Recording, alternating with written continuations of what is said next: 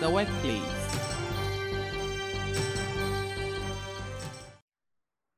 Hello and welcome to The Workplace. This is a show designed to inform, educate, and discuss relevant issues that relate to your career, employment, and business. Please remember to subscribe to our channel and also click on the notification button to receive notifications whenever we post. Like, comment, and follow our social media handles, and let's engage more and learn more. Thank you. We have been discussing the COVID-19 and how it's affecting employer-employee relations, and then see how we can resolve them very well. I'll jump straight to the questions. And the first question says that, how should companies deal with employees who do not want to come to work for the fear of infection? Okay. I think that the important thing, looking at the circumstance we find ourselves in now, is that there is the need for companies to prioritize the health of its workers. And so I believe that under the COVID-19 issues, it will be difficult to say that everybody should come to work, especially when there's also a presidential directive that we should stay home. Now, moving on, for companies, what I believe that the company should put in place is to have a business continuity plan. This ideally would help them to reorganize their work processes, and so that the effect of the stay home would not be too negative on business going forward. Now, as part of the business plan, the continuity plan, what the options that are available to companies is that they can explore available leave options. They can have adjusted working hours, including shifts, and employ some rotational workload so that it's easy to effectively deal with the things that they have to do. So ideally, if companies are looking at how best they can deal with employees who entertain a certain fear because of the COVID-19, then this is one way they can handle such employees, so that if I'm an employee and these options are available to me, then I know that clearly my health matters to my employer. And therefore, if these options are made available, then I'm sure that every other employee would be prepared to jump on any, just so that business can continue. On to our next question. Are workers or employees exposed to COVID-19 eligible for workers' compensation? Okay. The answer to this is in two folds, and I'll answer the negative first, and then I'll come back to the affirmative. Now, no would be for workers who have been clearly informed that stay home and don't come to work. Now, whilst you are at home, if you go frolicking and you go against the lockdown rules and you contract the virus, ideally you are on your own. But yes, if you are still going to work as we have it now. Now, I'm sure that we all know that there are some procedures to do some tracing of a sort in the event where you are diagnosed to have the virus. Now, I am sure that those procedures would have the first contact all the way to the last contact you have. And so that would make it easy to know if your first contact to the virus was whilst you were at work or whilst you were doing something away from work. So you'd find that for frontline workers, for nurses, doctors, people who work in the hospitals, emergency medical technicians, all of those people, in the wake of this virus, if they also contract, yes, they are due to some compensation of a sort.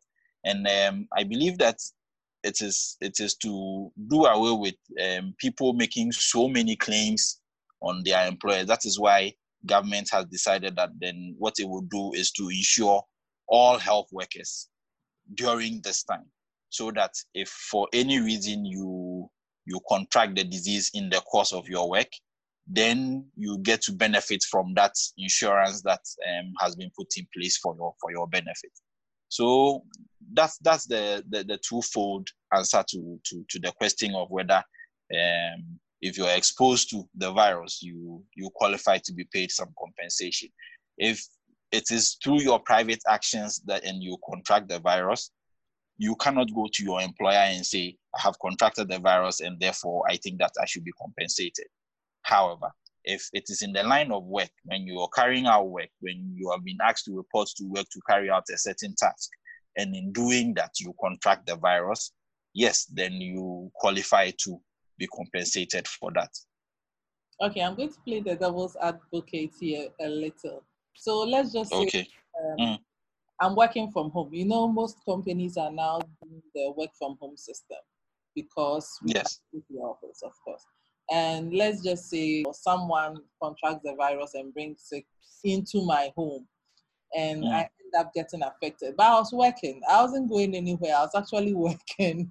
Yes, you were working, but don't forget that you had it through somebody else. It wasn't a direct relation to your work. And I'm sure that if I was working in, let's say, a bank, a customer could bring the virus to me, and so then. So you are in the bank. If you are in the bank, it's different. If you are at home and a partner contacts or contracts the virus and then brings it home while you're on your computer trying to send an email to your boss, you cannot go to your boss and say, my husband has brought the virus. And when he came, his first contact was me. And at the time he came to contact me, I was sending you an email. And therefore, once I have the virus, I think that you should compensate me. No, it doesn't work like that. Okay, that's an interesting. Yes, it doesn't work like that. It has to be, there should be a direct correlation to the contact and the action or the act you were involved at the time. So that if you were in the employer's premise, if you were carrying out your employer's instructions, yes. But if a partner or a family member or a colleague or an acquaintance or a neighbor has it, and for some strange reason you come into contact and you also get it, you cannot run to unfortunately, you can't go to your employer. Maybe you may have to go back to your neighbor and say, yo, you gave me the disease, and so I think that but that one will be on your own level. Yes. What about delivery guys? People who they are working. Yes. It's they are working. It's in the line of their work. So you go and deliver. And let's also not forget that there are certain protocols that the workers who are engaged in some of these services are supposed to follow. Now, if the protocol is when you get there, you announce your presence either by your motor horn or your car horn, and the person comes, you're supposed to keep a certain distance. Let's all not forget that even in the wake of this, we are supposed to keep certain distances from each other. So if you observe those distance protocols, you cannot contract the disease, because if you are negligent in following that protocol, it might make it difficult for your employer to agree to pay you some compensation of a sort, especially when if it's investigated and it's known that you were negligent in carrying out your work. So for the folks out there who are still working, let's observe the protocols. In as much as it is a little difficult, let's observe it. If you're supposed to do a delivery service, observe the social distance. Keep that appropriate distance from yourself and the person that you are making the delivery to. It is for your own safety. It is for the safety of the person who has ordered the service from your end. It's for the safety of your dependents as well. So let's all help each other so that once this thing is over, we will not be saddled with compensation claims left, right, and center. No, let's all together. This is a communal thing. We should all join hands. And this, by joining hands, I mean it figuratively, not the holding hands now because of the social distancing thing.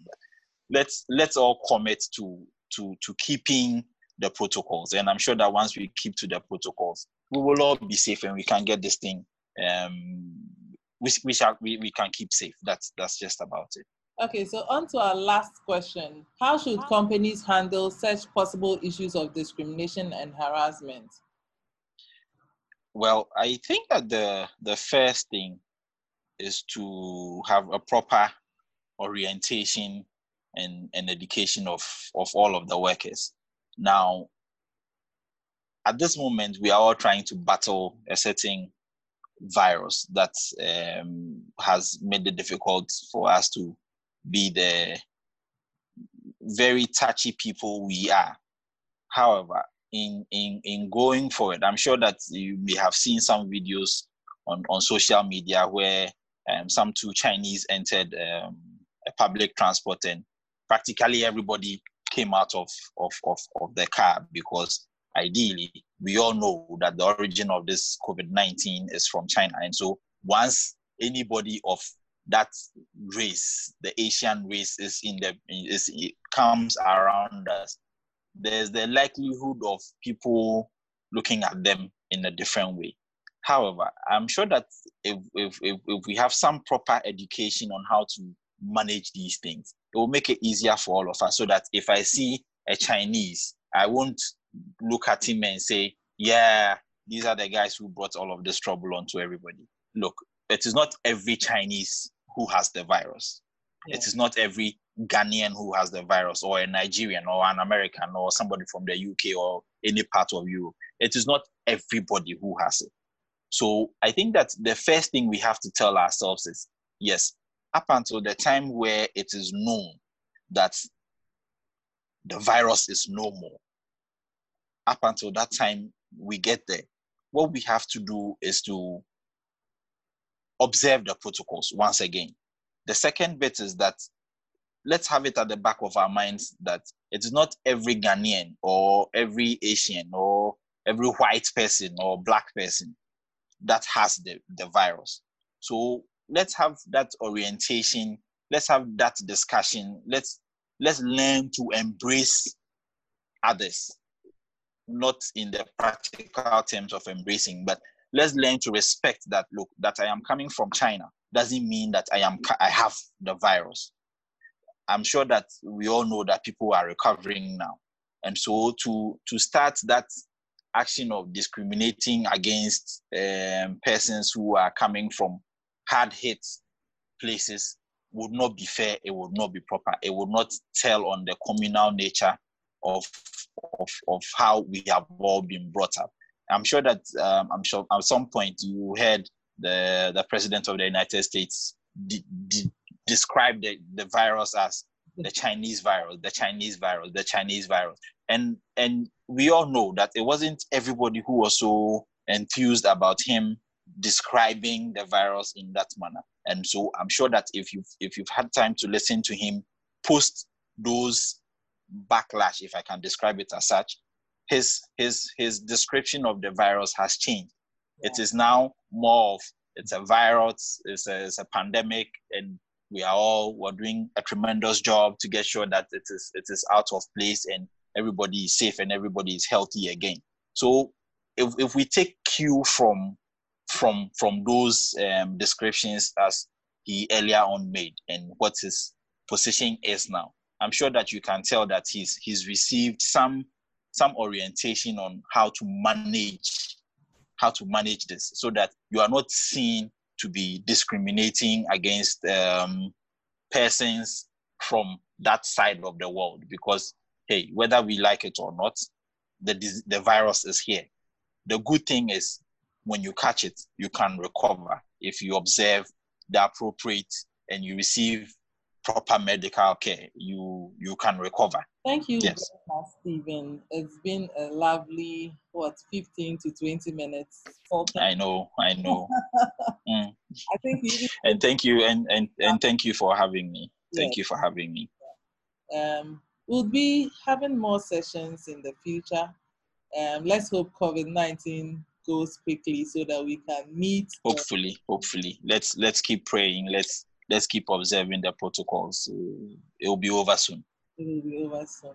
Thank you all for watching us. Thank you for yet another great session. We'll be with you in another session. Have a lovely day.